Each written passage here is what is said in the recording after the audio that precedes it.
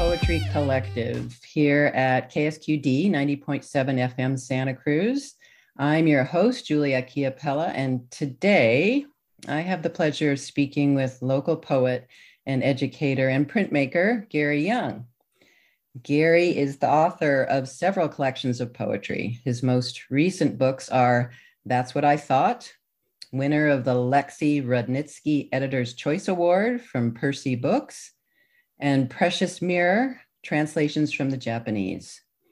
His books include Even So, New and Selected Poems, Pleasure, No Other Life, winner of the William Carlos Williams Award, Braver Deeds, winner of the Peregrine Smith Poetry Prize, The Dream of a Moral Life, which won the James T. Fellon Award, and Hands.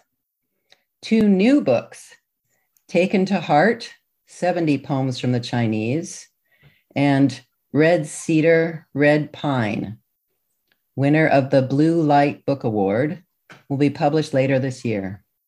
He's received a Pushcart Prize and grants from the National Endowment for the Humanities, National Endowment for the Arts, the California Arts Council, and the Vogelstein Foundation, among others. In 2009, he received the Shelley Memorial Award from the Poetry Society of America. He teaches creative writing and directs the Cowell Press at UC Santa Cruz. And I should mention that he was Santa Cruz's first poet laureate as well. Welcome, Gary. So good to have you here at the Hive. Thank you, Julia. It's really my pleasure to be here. We've known each other for a number of years now, and it's just terrific that we have you in our midst with everything you've done. And of course, this bio is quite laudatory, as bios go. So we're going to hear several of Gary's prose poems today. But something we often do here on the Hive is we ask our guests to bring a poem of another writer they admire and share it with the Hive family. So Gary has brought a poem, has been gracious enough to comply with that request. And Gary, I'd like to ask you to read the poem you brought by Stephen Crane. But if at first, maybe it would be helpful if you told our listeners a little bit about Stephen Crane. Many people know him for Red Badge of Courage, but I'm not sure that they're as well acquainted with Stephen Crane, the poet. Well, Stephen Crane was one of those writers that actually sparked my writing when I was younger. I had determined to be a poet before I ever read anything by Stephen Crane. But I read the Red Badge of Courage, and I was so taken by it that I started reading everything. I read all of his newspaper articles that he had written, and his novels, short stories, but these little gnomic poems. And that's the thing about Stephen Crane that's so interesting. He was, some would say a realist, some would say a naturalist. Maggie, a Girl of the Streets probably would be more naturalism than realism, but a very, very precise writer, not given to elaboration. And yet he wrote these poems that were almost mystical. And they really moved me. All of his poems, or almost all of his poems, are untitled. My poems are untitled. Definitely got that from Crane. And I just love his little poems that seem to just appear out of nowhere. And in fact, he once told Hamlin Garland, who was a friend, he said, where do these come from? And he called his poems pills. And he said, the pills just line up in my head. I write them down. Simple as that. What a great image. This one is not titled. And it's fairly typical of Crane. On the horizon, the peaks assembled, and as I looked, the march of the mountains began. As they marched, they sang, we come, we come. Such a great little poem, so odd and precise at the same time. It's hard to imagine someone who could write The Open Boat, writing Ooh. a poem in which peaks assemble, go on a march, and say, "Yep, here we come." And that's the poem. That's one of the beautiful things. A lot of people are familiar with his poems, like "A Man uh, chased the horizon, faster and faster they sped. I accosted the man. You can never," I said. "You lie," he said, and ran on. He has all these little parable poems, and but I prefer these poems that just seem to come out of nowhere, throw an image at you, and then just dissolve into the mist. Well, and it's in keeping with kind of the imagination that could create the red badge of courage without ever having served in battle. So that says a lot about his mind and the way it worked. I think it's just one of those creative blitzes that's so incredible and so prolific in such a short life too. He only lived till 28, Yeah, right? he didn't make it to 29. He wrote 5 or 6 novels. I've got 2 big volumes of correspondence. Well, a big volume of personal correspondence, 2 volumes of newspaper correspondences, and 2 books of poems. It's just incredible. Yeah, yeah. What an output he was able to contribute in a short period of time. Yeah, the one, like you said, that you prefer the ones that kind of come from nowhere and have a much more abstract kind of quality to them. Um, he also wrote, a man said to the universe, "Sir, I exist. However," replied the universe, "the fact has not created in me a sense of obligation." That's a lovely one. Yeah. Yeah, too. That's just that quirky, terse, ironic sense of humor. So Well, it's it's been, God, closing in on 60 years, and they continue to reward rereading.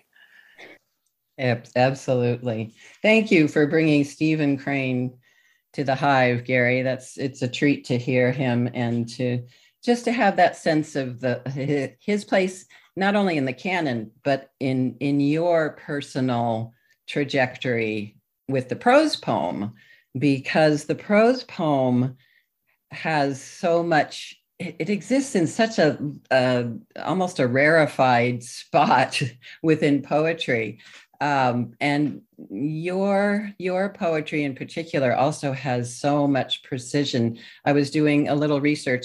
The Imagist poetry, especially William Carlos Williams, who I think you probably feel as though I'm guessing that you may owe something to him. I mean, the Red Wheelbarrow is a beautiful little piece that's just got this brief little. I mean, most of our listeners, I would think, know that poem, but before you read your first poem, I'd love to hear who among poets and in the canon, besides Crane and possibly William Carlos Williams, have had an impact on you. Well, Williams, every American writer owes Williams a debt. Um, well, it'll be a long list, but uh, Jeffers, of course, uh, Whitman, weirdly, because he writes these long, long lines. In some ways, Dickinson, of course, but I'm actually more attuned to Everson because just as my old mentor Bill Everson turned in American Bard, he took the introduction to Leaves of Grass and turned it into into poem, broke it into lines, and I feel the same way about the prose poem. It's just in reverse, um, and so Whitman, when you have lines and so many long-ranging poems, um, you read Specimen Days. Those are all prose poems. I mean, that's not how he didn't call them poems, but they certainly are, and so he was a big influence, has been. Father Hopkins, John Gerard Manley Hopkins is a big pal, Elizabeth Bishop. I could go on. The usual suspects. Yeah, the And then, of usual course, all suspects. the particularly Chinese poets, particularly those in the Tong and Sung. So, I'm glad you brought in Bill Everson because he's he's another local poet who I don't know that maybe some of our listeners, especially our younger listeners, know about him. And he was so important and vital here in Santa Cruz and at the university in the 70s and 80s. Can you talk a little bit about Bill and his impact locally? well, Bill had an enormous impact on the poetry scene here for from the time he got here in around 1971, I think, until he died in the mid 90s. Uh, he had been Brother Antoninus, a lay uh, priest, and for 20 years he had served in that capacity. He'd been married before. He was a conscientious objector during World War II. Went to Waldport up in Oregon, learned how to print, and then when he got out, he decided that he was going to his marriage had disintegrated. He wanted to be a farmer and grow grapes, which he had done. But after the war and after the dissolution of his marriage, he entered the priesthood, and uh, and then wrote some of the most extraordinarily erotic poems that you can find. Uh, uh, Priapic would be sort of a it would cut them short because they really are. He has a poem called River Root where the whole Mississippi becomes a phallus, and I mean it's pretty crazy stuff. And a lot of the poems he writes about Catholicism are very, very erotic. Yeah, Bill was quite a presence here in Santa Cruz, and his eroticism was so palpable and so full. Um, I think his ability to connect with students and do that kind of rich, uh, quirky, almost disdainful uh, It was play. shocking. And It it was was shocking. Yeah, Yeah. and it was a little discomforting for a lot of people, especially the Catholics. He was the preeminent Catholic poet in America in the second half of the 20th century. I mean, it's uncontested. That's a big deal. And then he left the church, and he left it in a way that was shocking in its own right. He was working as a kind of therapist, and he met a young woman, 18 years old, I believe at the time, Susanna, and he fell in love with her, and he gave a reading at UC Davis. And in those days, he would read in his monk's robes with a cowl and the whole bit. And he got up on stage and he said, I have an announcement. And he tore off he gave a reading and then he said, I can't go on with this. And he tore off his vestments and left them on the stage, and he left, grabbed the girl who had a child, a baby, and off they went to Stinson Beach. And then from there he went down to Santa Cruz and became poet in residence at UCSC. Talking about the antithetical way to address the church's calling. Well, it's interesting. A lot of people assume that he gave up Catholicism. He absolutely did not. He made it very clear to me, and I'm sure to others, he never gave up Catholicism. He just gave up his role as a lay priest. Yeah. He got Yeah. into all this other stuff. He was really into astrology. I went through, so I was one of many people who took care of him in his last couple of years when he was really in decline, and he'd split up from his wife, and he was in pretty bad shape with the Parkinson's. But after he died, I went through and cataloged his library, and besides finding wonderful things like the Jane Fonda workout book, lots of books on astrology and sun signs, and he was very, very deeply influenced by that. But it did not interfere with his sense of a Catholic view of creation and of life at all. Any trouble reconciling those things? Right, right. He didn't see any contradiction between the two No. whatsoever. Yeah. That's just great. It's just great. He was something else. All right. Well, and I know that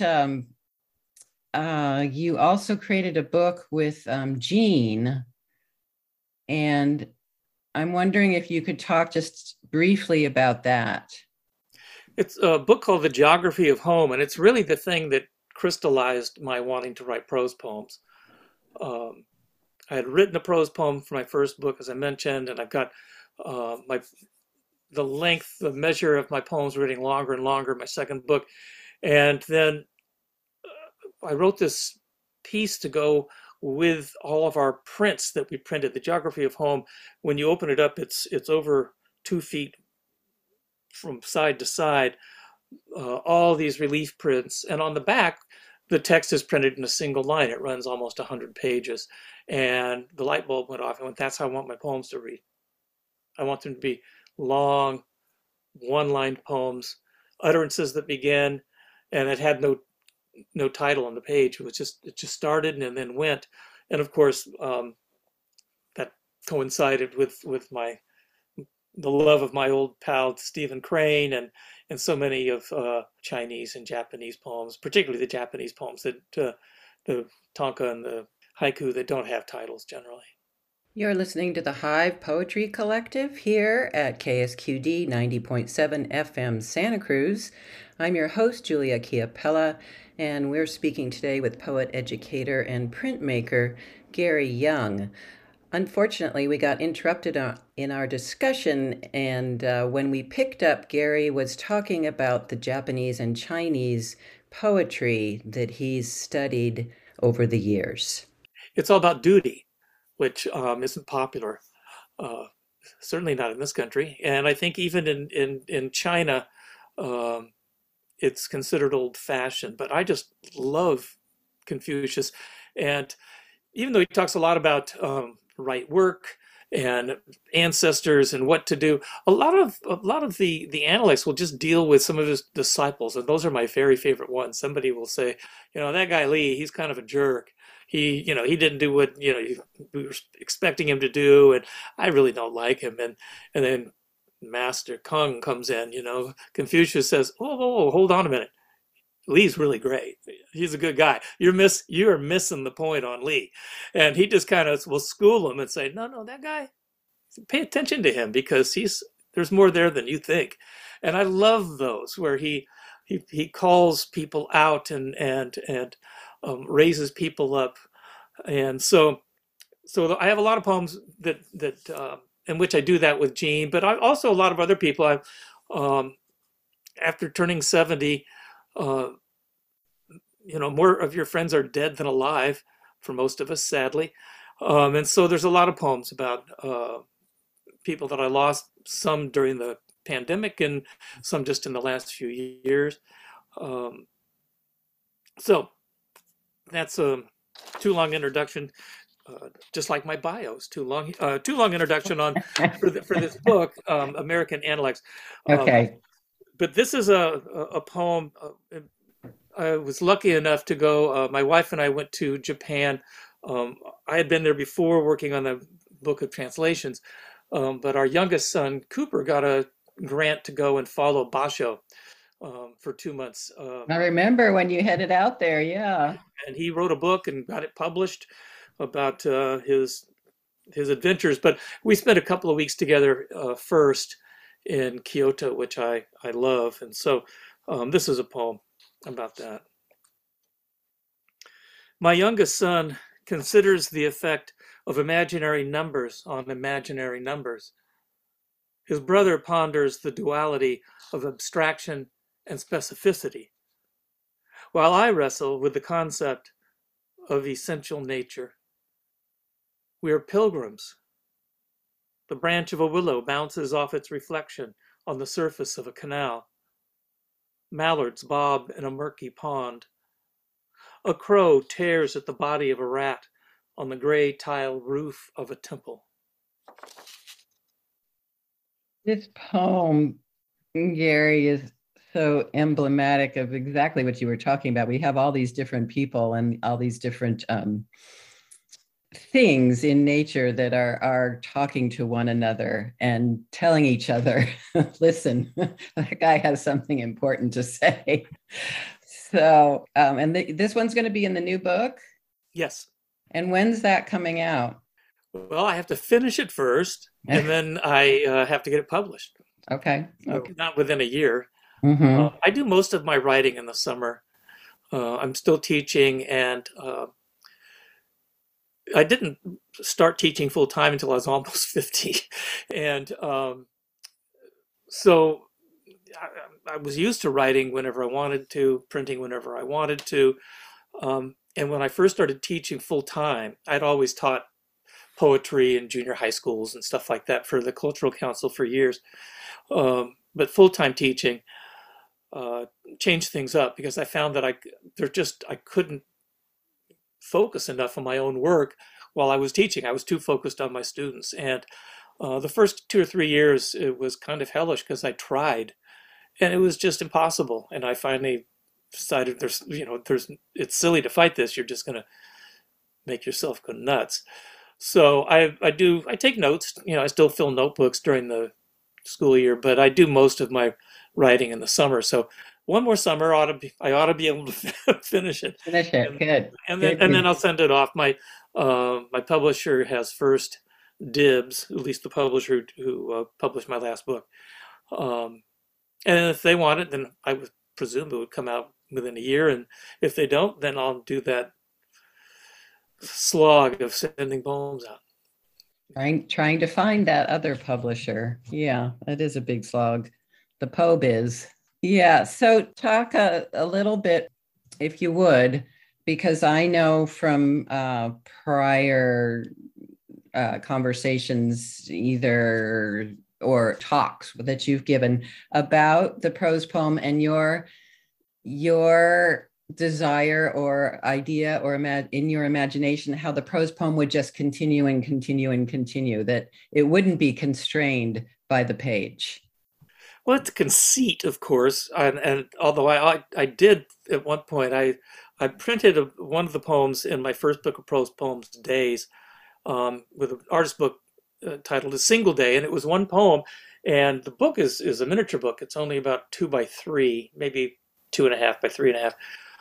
But the poem itself, I made a paper pulp sculpture to look like a seascape, and there's lightning in it, and then there's a poem about two girls being hit by lightning at the harbor mouth, Mm. and it's folded in as an accordion. But when you open the book, you can take the edge of that sheet and pull it out, and the poem is almost 2 feet long. And I thought it would be interesting to do an artist book that was maybe 4 inches tall and 3 feet long or wide, and but the conceit got I it just didn't excite me doing it. And the truth is, I think most of us can read a prose poem and realize that that this is the same object, moving through the same literary object. So Exactly. Yeah. But it somehow it's jiving to me with your fascination of Chinese poetry or Japanese poetry, and that on the page, that's a very different conceit going up and down or right to left.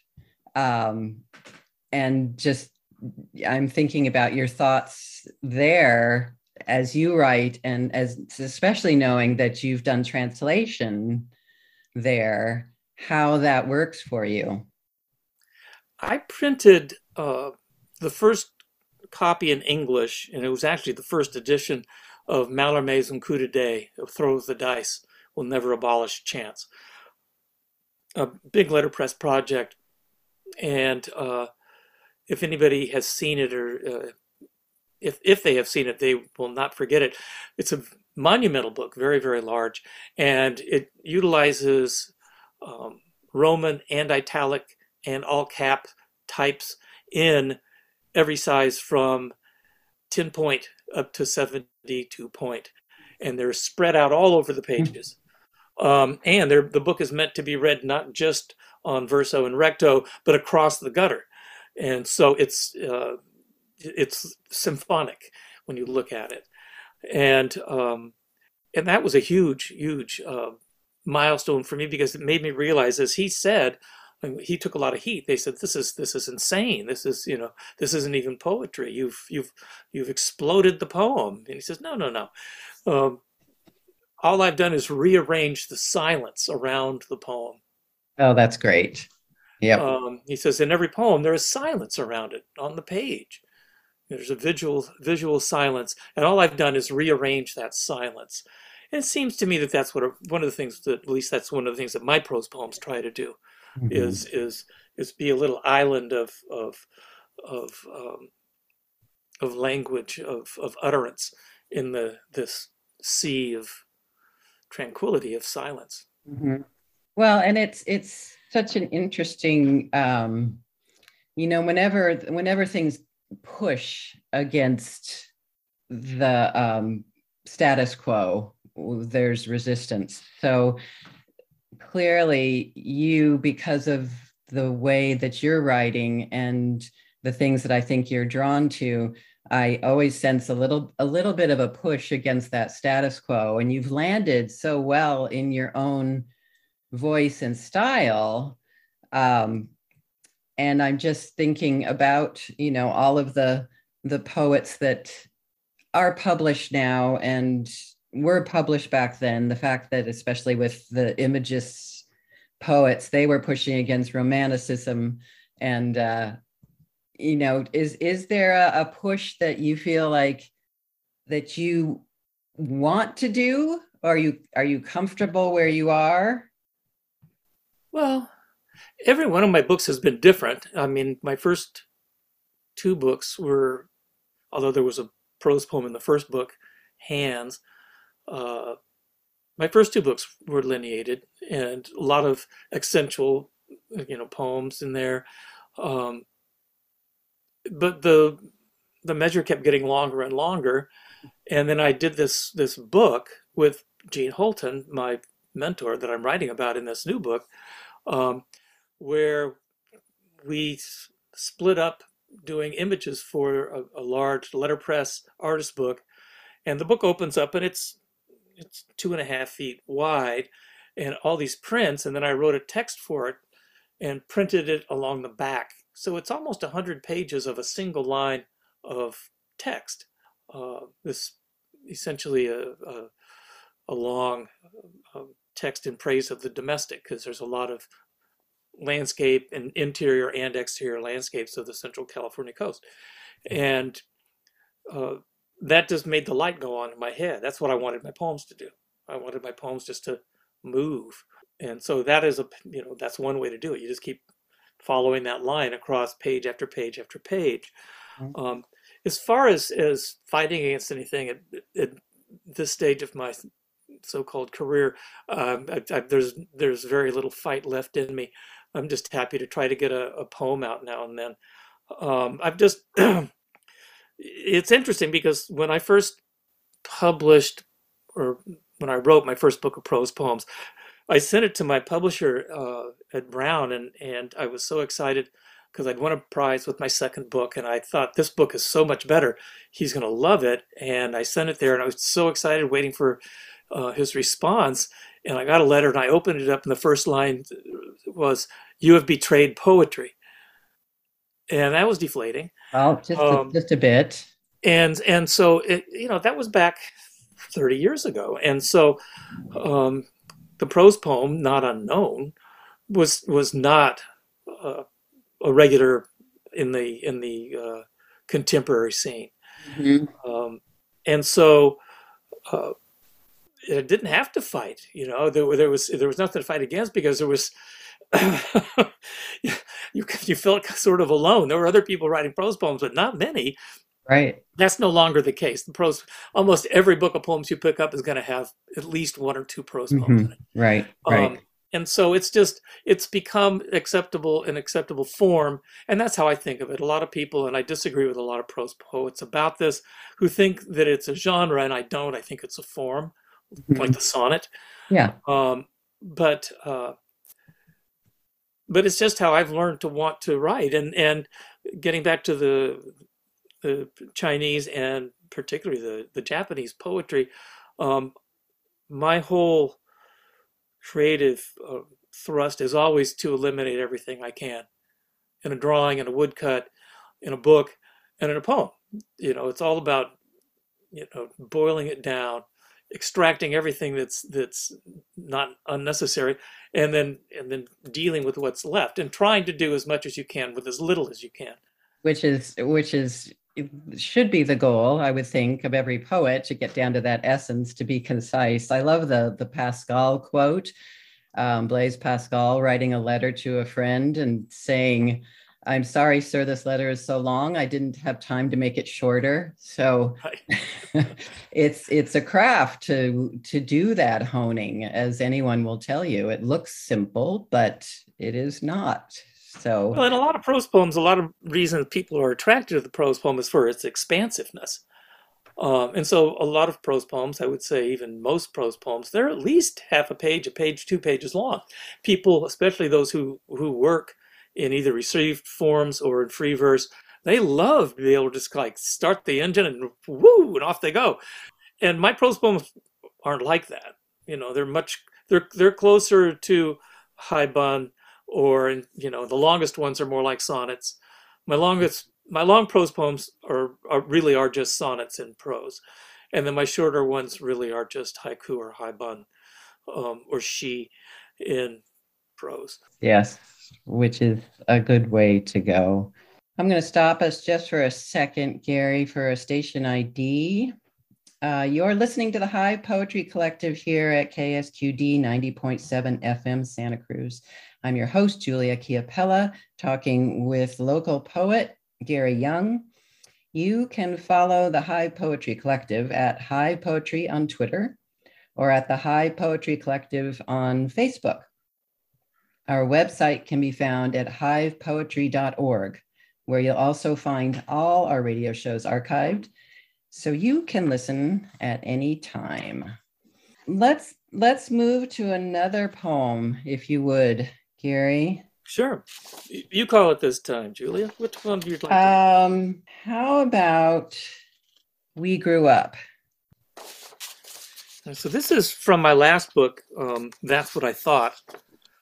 Um, and it's a poem that came out of the realization that all the men, or practically all the men on the street where I grew up, had been in World War II and had come back with varying degrees of PTSD. They were just a mess, and we didn't realize it, uh, but they certainly were in retrospect.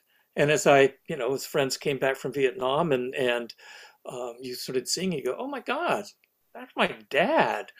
It's like, "Oh yeah, that's Mr. Mamont." Ooh. And so this is a poem about just some of the guys in the street who we just thought of as dads, but in retrospect they were very much damaged dads. We grew up hearing war stories. The man next door came to beside his downed plane and discovered someone cutting off his finger for his ring. In the backyard, we shot the pistol he'd taken from an Italian officer. My father hunted men in the caves of Okinawa. His friend found the skull of a Japanese soldier there, polished it to a bright sheen, and sent it home to his father. Down the block, a neighbor gave his son a handful of photographs: women playing with their breasts, a man entering a woman from behind, a group of soldiers standing in a circle around someone with a sword. Such extravagant, incomprehensible gifts. The women, the gun, a man kneeling beside his own head, which had fallen a short distance from his body. Oof. I really love that one. And that I can't remember who. On one of your jacket covers, one of the blurbs talked about you writing with a calm sadness, and this one kind of embodies that for me. Um, Such horrific imagery, and I'm, trauma is such a buzzword right now these days. We're all traumatized, but these folks coming back from the war, it was a whole different level. Well, Um, the whole generation, I mean, it's the great, the greatest Great. generation. They came back. They went back to school. They built businesses. They did all the stuff that made post-war America rich, essentially. Right, right. But at what Rich for a cost? certain few, Yeah, but but yeah, at what cost? That's just it. So many yeah. people were left out of that, Hmm. and those who participated, in some ways, it's the madman thing, or uh, I got to go to work, I got to go home, I got to go to work, I got to go home. I mean, it was like you won the war, you made America free to be a slave in In this the capitalist machine, the machine. machine of And capitalism. yeah, Yeah, so yeah, they won, but they still lost. And in the meantime, these are men who were very, very much haunted. And there was always, there were the guys who couldn't stop talking about it. Let me tell you about the time that the bomb hit off the starboard bow, and it's like, oh, my guy over here, he got killed, and I would. It's like, yeah, you told me that story before, like yesterday. Um, mhm. and then there's some people who would never talk it, Yeah. never ever Yeah, say a word. yep. My father was one of those. So Yeah, yeah, you were at the Battle of the Bulge, weren't you? And you just don't get anything. no. Mom, Mm-mm. you might, yeah, my uncle said that you just get nothing. Nothing. There was some kind of ethos around that, I think, for certain men. So I think well, there was that certainly, but I think a lot of men just couldn't face it. They yeah, just flat out could not go there. right. Yeah, but this poem, especially with the images that you have there, especially that last one, oof, a man kneeling beside his own head, which had fallen a short distance from his body. Really powerful, really Who powerful. gives a photograph of that to a 10-year-old boy? Exactly. Yeah. Who does that? Men who are pretty messed up. Who sends a skull back to their father? Exactly. Here, Dad, I polished it all up for you. Yeah. I like it. The father who opened that package. I mean, it's just terrifying to imagine that. It's pretty terrifying, and yet there's a certain segment of the population that really kind of, as can be witnessed by the all the video games we have now. I don't get it, so I can't really comment on it. But it's alarming, and that kind of imagery, that kind of attitude, that kind of, whether it was celebratory or meant to shock, I'm not sure. I appreciate your putting that in the poem and highlighting the absurdity and the violence that's there. Let's do another one. You read another one. I'm wondering, let's see, what about the poker one? This is another poem from the book I'm working on now. And I live in the woods.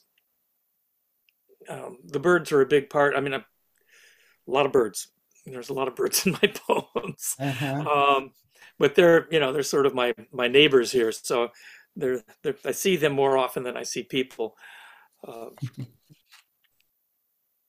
this morning, I was playing poker in a dream, and a nuthatch sitting next to me said, "This game's too rich for my blood," and flew away. And then I woke and heard the dawn chorus, every bird in the canyon trilling and chirping at once. I used to believe their songs meant, "Here I am." Now I think they're saying, "Where am I?" This is just a great little poem. Well, when Um, when I was younger, they'd sing, and it was just like, "Hey, it's me. I'm a bird in the tree," and it's like, you get older and you wake up, and first of all you go, "Okay, I guess I'm alive," and then you go, "Yeah, okay, I am alive. This is good. This is a good thing. It's going to be a good day if I can get out of bed," yep. um, and then you hear the birds, and it's hard not to think that they're feeling sort of the same way. It's just like they haven't got a lot of consciousness, right? I mean, they're birds. They call them bird braid for a reason. And then they wake up, and it's like, whoa, you all of a sudden I start thinking, and they go, "What the hell am I? Where am I? Who am I? I'm a bird. I can sing." Woohoo! Okay, and then, just they try it out, and they go, "Okay, all right, I got this." Oh, But I love this poem because of that very thing, which also is almost a commentary on the aging process too. absolutely. So we're continuing, and there's a bit of Zen in there too. We're in this moment. We're waking up to this moment. Who are we in this moment? Where are we in this moment? So that I think it accomplishes all those things in a very short little space of time, which is just lovely. Well, thank you. And I love the fact that it's in this dream where you're playing poker. That just gives it added little bit of oomph there. That it's almost adds to the absurdity of the whole thing. The dream, this life, all of it. Playing poker with a bird. Yeah, yeah. And then the dream, that was not unusual, right? It's just like, okay, Nut Hatch, I'm calling you. It's like, whoa, hey, no, this is way over my head. I got to get out of here. Absolutely, absolutely. And as you say, birds show up a lot in your poems. You have lots of not only birds, but flowers, mountains, all of those natural elements that are there. And part of that is because of where you live. But I also think it's just your orientation. I mean, correct me if I'm wrong, but No, and it's definitely part of the influence of reading so much Chinese poetry, in which uh, landscape, the characters is mountains and streams. mhm, mhm. That's what a landscape is: mountains and streams. It is. And there's a whole school of poetry called mountains and streams. So yeah, I've always loved nature. I live out in the woods, and I really appreciate the poetry that deals with it, because even though nature is under attack and we're altering it. I mean, this morning there was an article titled something like, "This is the end of winter." It's like, what do you mean it's the end of winter? And they were saying, well, God, it's going to be hard to have the Winter Olympics because no place is going to be cold enough, even if we make the snow. So even though we are altering nature irreversibly, sadly, um, nature is still nature. It's outside of us. It's part of the bigger uh, picture of the earth, and yeah, it's hard to ignore it. I can't help but I mean, you're absolutely right. Nature's going to survive us. We're just a little blip on the planet. So um, that's not to excuse our behavior, but she'll survive. We Yeah, just one way won't or another. one way or another. When I was looking up imagism, and doing a little research, they talked about the precision of imagery and the clear, sharp language that's in imagism. And, that's so clearly what you're doing in so many of these poems all of the poems that you write, they're very clear. They're predominantly short. I mean, they obviously take from the Japanese poets that you've studied. In achieving that style and over the years, as you've worked toward this, do you find, I mean, you talked a little bit about this earlier, the honing, the precision, how has that become easier for you as you've developed as a poet? It hasn't gotten harder, but it hasn't gotten easier. No, Yeah. um, it's hard. I tell my students it's hard to write a bad poem. So if you're trying to write a good poem, you're going to work a lot harder. No,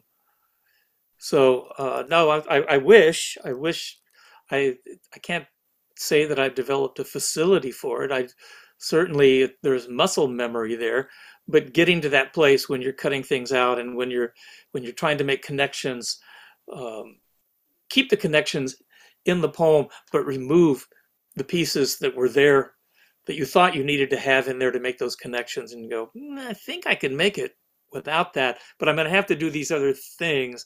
It doesn't get any easier, or at least it hasn't gotten any easier for me. Yeah, well, that's probably a good thing, I think. You don't want it to be too easy. We're talking to Gary Young here on the Hive Radio Collective, Poetry Collective at KSQD 90.7 FM. Yeah, I'm thinking that that's, it's a good thing that that's hard. And again, as we said before, um, as you get older, everything is harder. It just is. Um, Getting out of bed, taking a walk, reading the paper, it doesn't matter. Your eyes are going, your legs are going. And to think that it's not or pretend it's not is a fool's errand. It's like I got to work harder to get my brain. Oh, definitely. Um, Definitely. so Yeah. if it was getting easier, my own physical diminution has maybe leveled that out a little bit. All right. Well, how about another poem? Maybe the one He Wheeled a Corpse. All right. So I have a friend who used to be a land surveyor and surveyed the military cemetery in Colma. If you've driven by on 280 and you see miles and miles, she's the one who mapped all that. Oh, wow. Yeah, that's where my grandmother's buried. City of the Dead, that's what they call it nearby. Mm-hmm. Um, he wheeled a corpse into the narrow furnace and said, "There's something I want to show you." He lit the gas, and the head rose from the table. The arms flew open, and the body sat there for a moment in the fire. The flesh peeled away from the bones, and the bones snapped and burned with a fierce blue blaze.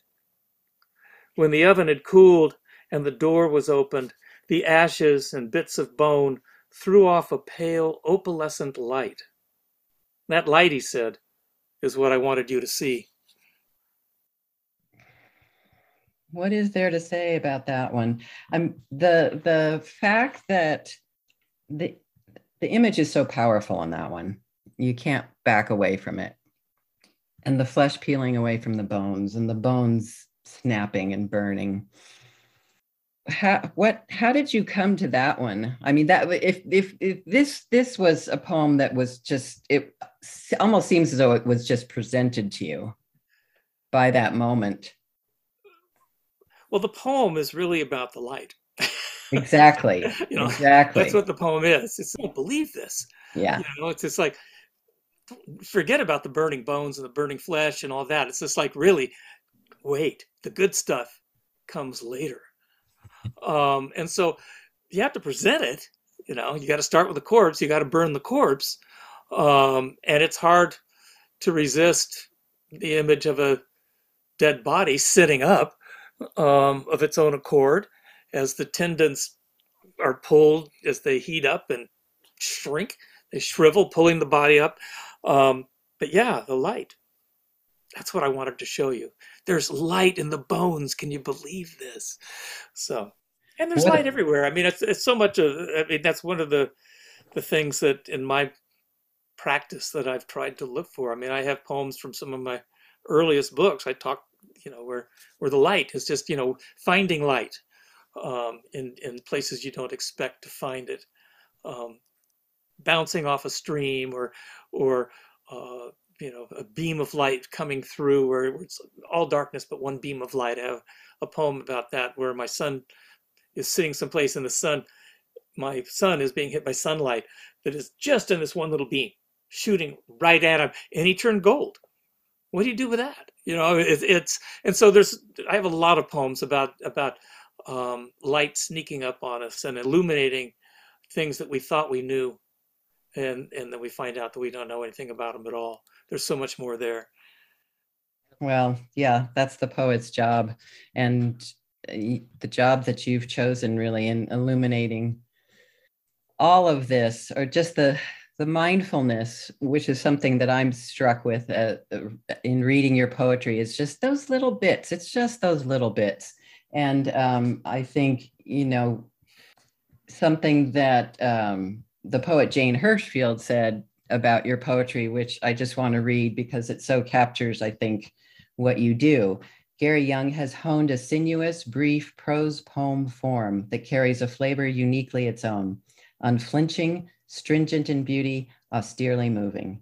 These are poems that swerve, surprise, and still see and feel with one-pointed clarity. Taken together, they create a volume both subtle and powerful. I mean, that's Jane Hirschfield, so she's a master, right? But I think she very well captured what you do with your poetry.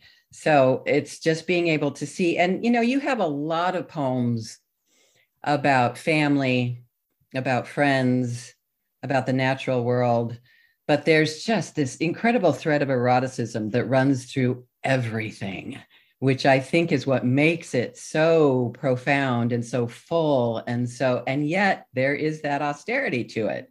So I'm not sure if I have a question to follow up on that, but if you want to talk about that particular, your ability to do that and how you come by it. Well, I'm obsessed with bodies. And so, I mean, raising children, my boys are 34 and 23. So we had kids in the house for over 20 years. And frankly, we had them back in the house during the pandemic. But, so when you say erotic, you're absolutely right. And even though there is some sexuality in some of my poems, the eroticism that I'm interested in is the palpability, the density, the pull of bodies, as bodies. I mean, it can be the body of an animal, it can be the body of a stone, but in my case, so many of them are, the bodies of children, bodies of my wife, and that was a weird slip. She only has one body, but the body of my wife when she was 26 is different than the body of my wife at 62. Of course. And so all that changes. And just as, is there anything nicer than grabbing the butt of a 1-year-old baby, and you're changing the baby, and you can hold the butt in your whole hand. I mean, the whole thing in your hand. It's just, it's wonderful. Or those feet, those You hands. bite their, the knuckles because they're so fat. And then, yeah, in my 30s, I don't know if my son would really like me grabbing his butt. Probably not. But there's other things, I can hug him and I can feel his beard and all the things that change as the bodies go through what they go through. And then watching, my father died when he was 87. My friend Jean died at 87, and my wife's mother is 95, and we spent a lot of time with her. And watching those, I mean, when I met Florence, she was younger than my wife is now, by kind of a lot. So it's interesting, I've known her for a very long time, and she was younger than my wife is now, and now she's a 95-year-old woman, and those changes have been really fascinating and kind of glorious. Yeah. Well, that's just a testament to the poetry you write and your powers of observation, and not only the observation, but the keen sense of love and involvement that you have with life that I think your poems so wonderfully evoke. So Gary, that's all the time. I could keep talking for a long time. That's so great to talk to you. It's a And delight. I wanna thank you for being here with the Hive, and thank you to all our listeners for um, tuning in. And be sure and check out thehivepoetry.org. And you can also go to Facebook and Twitter and find us there. Good night, everyone, and thank you all for being here.